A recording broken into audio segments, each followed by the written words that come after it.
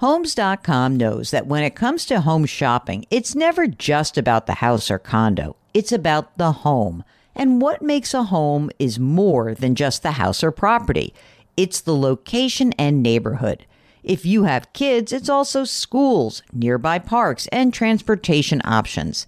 That's why Homes.com goes above and beyond to bring home shoppers the in-depth information they need to find the right home.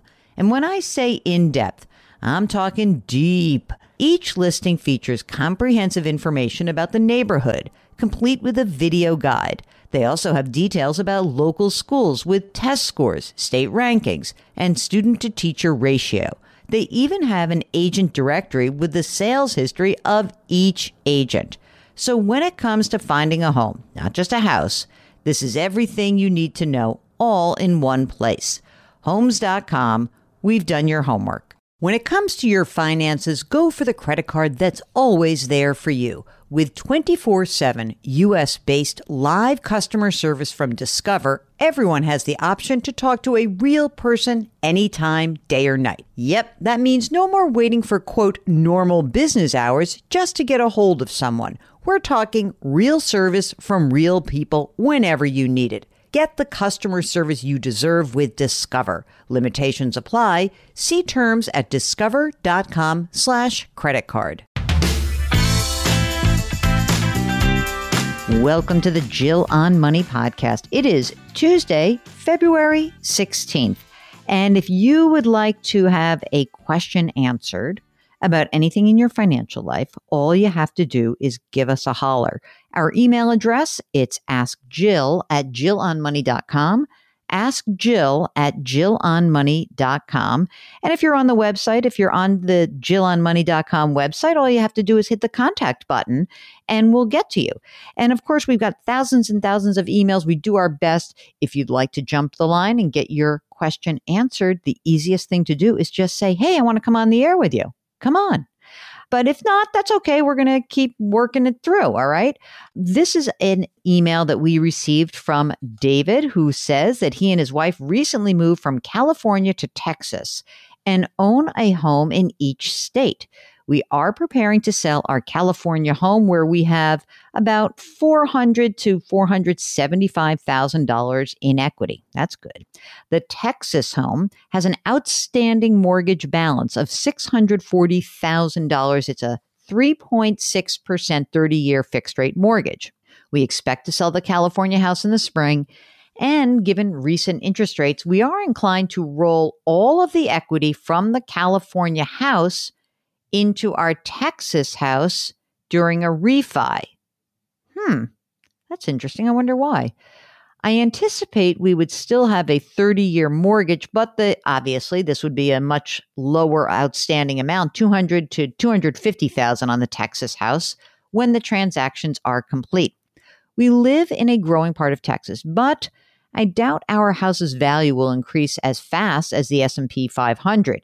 Investing that money in the market is probably the right move from an investment perspective. However, and here we go, here's our however. We both work full-time. We've got one child with another one on the way in April. We don't have college savings sorted out yet. We do have a plan, but we need to fund it. One concern is my health. I have a chronic illness that presents a low but real risk that at any point I may not be able to work. We feel that paying down and eventually paying off the mortgage could provide us with a lot of freedom in the event one of us can't work or wants to make a career change. Is there another approach or alternative that I'm not considering? Thanks for your help. Love the podcast, David. So, David, the way I think about this is I agree that, when you tell me some of the more personal details in terms of your health, that does present a risk. But think of it the other way. Think of it as once you've put that money down into the house, you've lost the liquidity. Now, I don't know what else is going on in your financial life. Maybe you've got tons of money saved in retirement funds or some non-retirement funds. The more conservative approach is not to pay down the mortgage, but to invest the money in not a wildly aggressive S&P 500 only kind of account, but in a balanced account where you give up some upside, where you can protect some on the downside, but that you keep those assets available to you. Because think about this.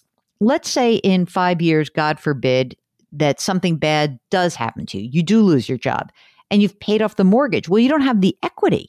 It's far more important for you to have access to a couple $100,000 extra at that time rather than having a lower mortgage payment. I would really consider carrying a larger mortgage, but having that money, that liquidity available to you. I really do think that that's the more conservative approach. Remember, access to your money. That to me is kind of the key, especially as you get older and especially if you think something bad could happen in your life. I'm also going to presume that you can't get disability insurance because you have already been diagnosed with this illness. So good luck. If that's something that makes sense to you or you need to clarify some other things, send us a follow-up email, okay?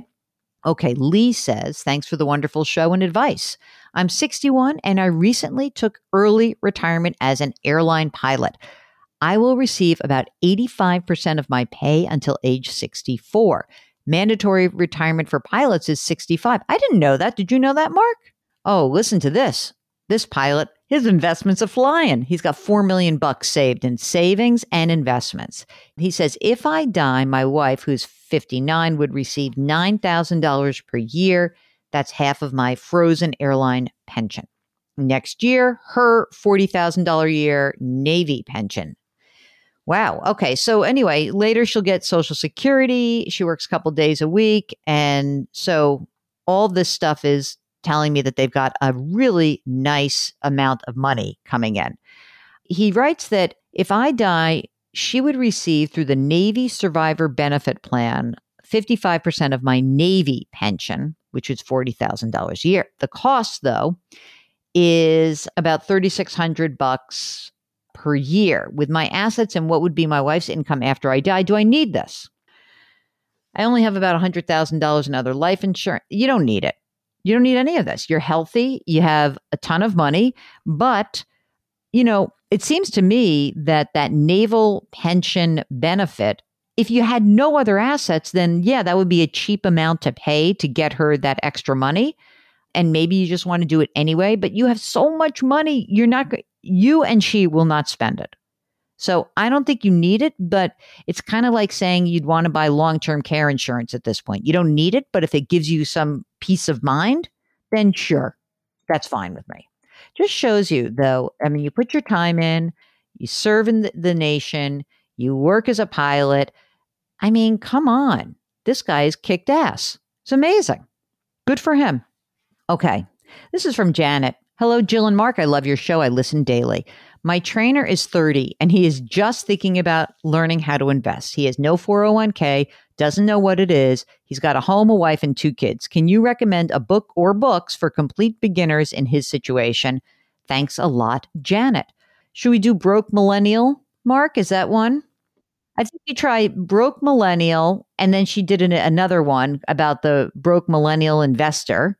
So that might be good for him, or maybe you could get it for him. Maybe you could trade him a couple of books for a session, right? That could be kind of good. And you can also try my friend Jack Otter's book, Worth It, Not Worth It. Those are all good choices. Erin Lowry, she's the author. So check that out. Okay, Janet? Good. Okay, Bridget writes, I'm a 40-year-old nurse working part-time and I earn approximately $52,000 a year.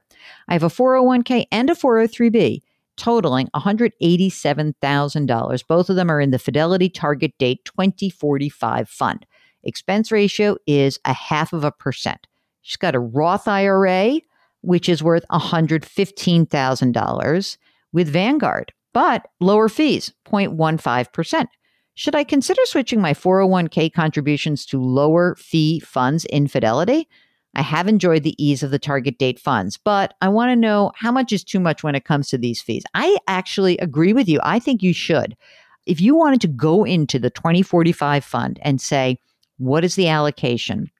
The 2045 fund probably has like 80% stocks and 20% bonds.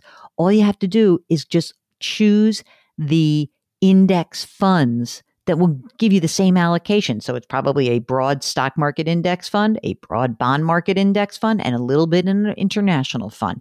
But if you click through on that Fidelity Target Date fund, it'll tell you which funds they're investing in. Just go directly and buy those index funds yourself, and you'll save the money. And you know what happens when you save that money? That money just goes down to your bottom line. It's your money. I love that idea. But isn't it funny, Mark, to see like the difference between, it's a 35 basis point difference, which is pretty big when it comes to like a passive investment, like that kind of a fund, like a target date fund. Okay. This is from Tim, who says, I'm a 55-year-old divorced father of a 20-year-old college student. After a bad divorce from 10 years ago left me starting over from scratch, I'm now in a position with a good income to debt ratio and credit good enough to be approved for an FHA loan. I currently have the 3.5% down payment. By the way, you only need 3.5% for an FHA loan, not all of it. He says the closing costs are a major hurdle. Do you think there is a chance that the Biden $15,000 first-time homebuyer tax credit may take place in the near future? I don't know. I mean, I'm like actually against this. You might as well wait at least a little bit, because the longer you wait, the more that you are going to be in a better position. And you'll probably have the answer to this tax credit question in, I don't know, probably within the next 3 months or so. He says the tax credit would be a lifesaver for me if it passed, but I'm not sure how long that could be. And the other question is, if he could come up with the money now through a family loan, would I still be able to take advantage of the tax credit if it is passed after purchasing a home?